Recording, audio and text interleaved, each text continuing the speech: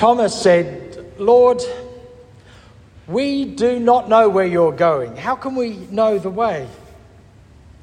He makes a good point when you think about it. If you don't know where someone's going, how do you know the way? If you don't know the destination, how do you know how to get there? And without a destination, we sort of wander around.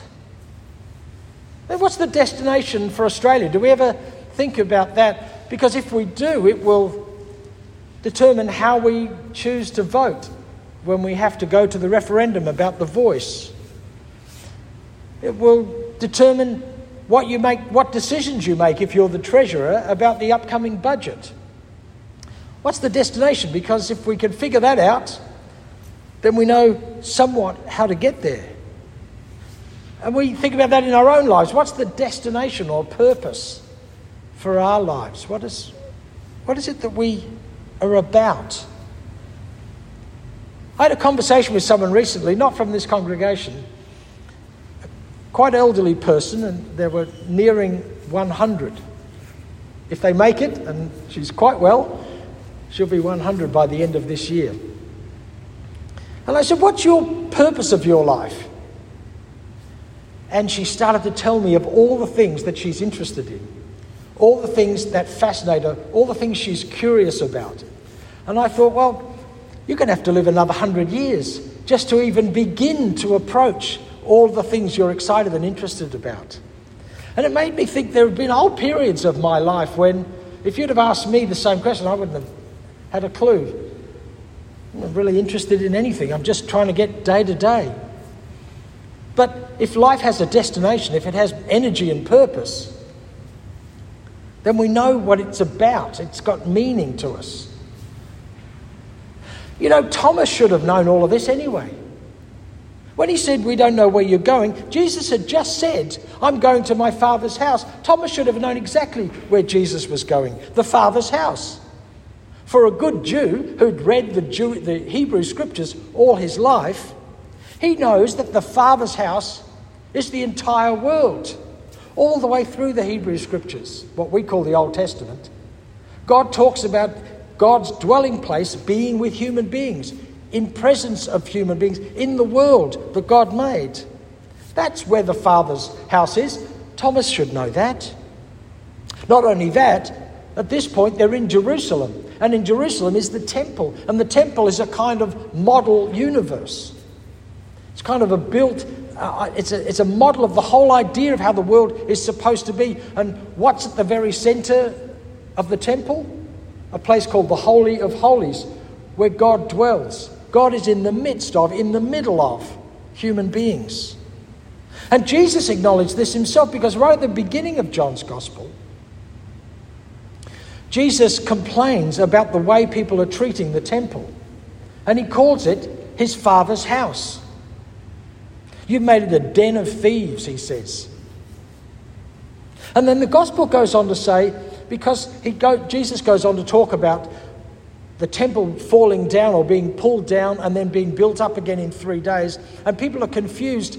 But the Gospel says, almost in parentheses, Jesus is talking about himself. He's talking about his own self.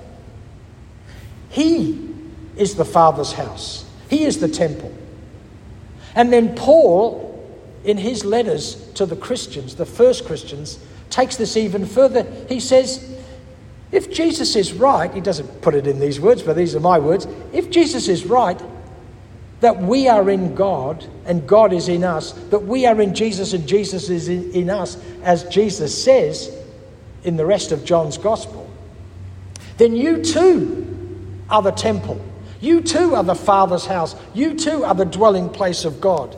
Jesus says, you are in me and I am in you. Paul says that makes us all the dwelling place of God. You see, we have to take John's Gospel in all its metaphorical mystery. It's not an instruction book. It's not a workshop manual that you open up with a bunch of diagrams of how to do things and everything will be clear.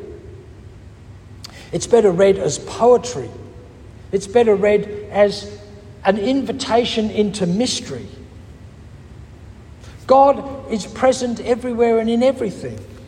We should know this. We know from our science that we are all made of the same stuff. We're all made of exploding stars. Everything that we are comes from that one event that we now call the Big Bang. Sometimes in churches we pray that God should join us.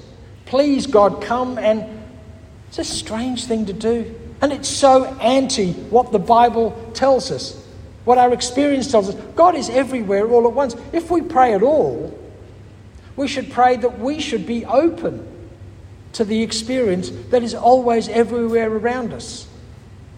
We don't hope when we go out of the house in the morning that there will be air for us to breathe.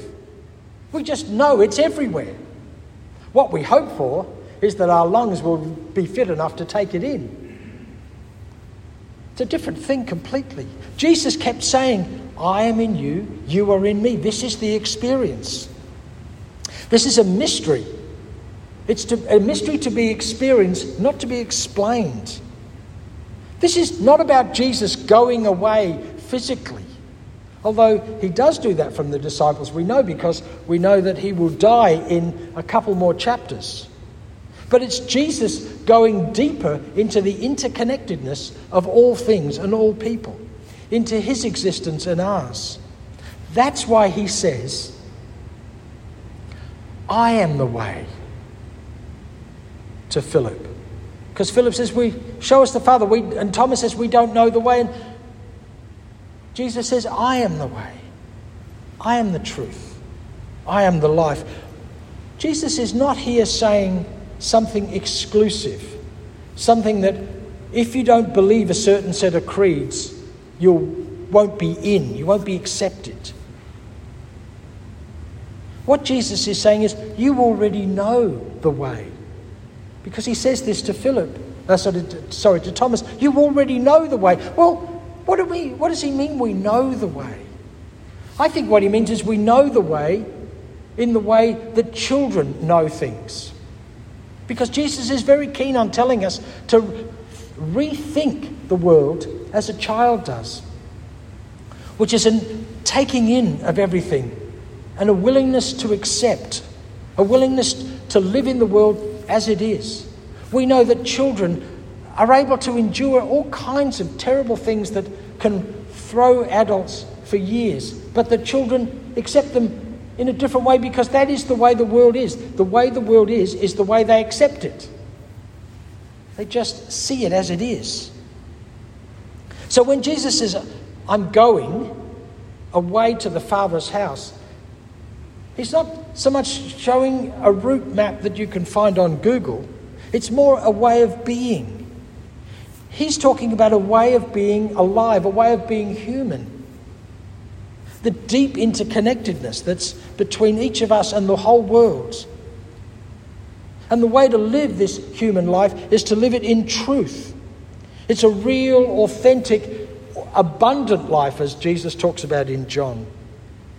This is the place that Jesus is preparing, not some place distant from us, but right here, right now, preparing a moment for you and for me to live open, full lives, to be at home where we already are in the world, because the world is the house of God. The world is the Father's house.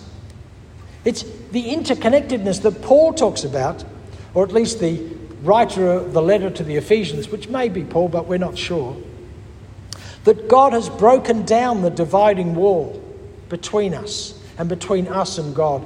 It never really was there, but we've built it up. We've considered it to be there. And then he goes on and says something absolutely extraordinary in his letter to the Galatian Christians. He said, there's now no longer any Jew or Gentile. Those great divisions, the division that gives the Hebrew people their whole sense of who they are, that no longer exists. There's no nationalities, there's no races, there's no real ethnicities, there's no political divide between us and anyone else. Not only that, there's no slave or free. There's no economy based on slavery anymore. That's abolished. That's unreal. It's not even true. There are no hierarchies with those of us who are rich and wealthy and those of us who are poor and uneducated. Not only that, even the most fundamental division that we think there is in the world between men and women, there is now no male or female. There's no more domestic control by the superior gender over the inferior gender. Everyone is an autonomous, alive, individual human being. All of those things are abandoned. All of us, Paul says, are one in Christ. This is a complete radical rethinking of the world. It comes into every aspect of our life. That's why Paul talks about Jew and Gentile, one way of understanding the world culturally. That's why he talks about slave and free, one way of understanding the world economically. We think the whole world operates economically. That's how our politics operates now. And even domestically, there's no male or female. All of those things have been abandoned. The world is deeply interconnected. The divisions are all illusory.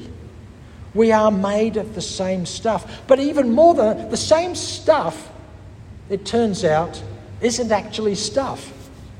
The universe is made up not so much of stuff, but of interaction. All the science that we now know in physics tells us that it's not the stuff that exists, because there's hardly any stuff in the universe. Most of the universe is something we don't even understand, and it's really energy that connects across the universe within our brains. Most of our bodies are empty. You might think that as you wake up in the morning and try and figure out what you're going to do for the day, that seems to make sense. But it's true. It's the interaction between tiny little particles. It's the connection. It's the energy. It turns out the universe is made up of energy. It's made up of interconnection. It's made up of relationship. Reality is energy. John gets this in the letters to John, which are probably written by the same person as the Gospel of John. We don't know, but most scholars think so. That what's going on there is that John seems to take it even further. He says, well, we're not saying that God is loving, but that God is love. God is the energy that's between us all, between everything that exists. There's no other way to know the universe than to know it. There's no other way to be in relationship with each other than to be in relationship. There's no other secret other than to be the human beings that God has always made us to be, that we always are, even if we don't recognize it. And I think that's why Jesus finally says, there's no way to the Father except through me. It's not, again, an exclusive thing, that there's this sort of set door that you have to go through because you believe a certain set of creeds or you don't, so you can't go through. It's that unless you're willing to accept the total interconnectedness of everything, the total indwelling of God in all of us, in everything that exists, and everything that exists living in the Father's house, in the universe of God, unless you understand that, there's just no way. You will just continue to exist rather than live. You will be the person who looks but doesn't see, which is all the way through John's Gospel. You'll be the person at the very beginning of John's Gospel when the first thing that happens is Jesus turns ordinary water into extraordinary wine, who doesn't know what's going on. Because you don't need to know what's going on. All you need to do is drink the wine and enjoy it. And when you do, life changes. You begin to realize that you are the one that God is talking about. You are the temple of God. You are the one who lives in God's house. That's the story we tell. That's the story of John's Gospel.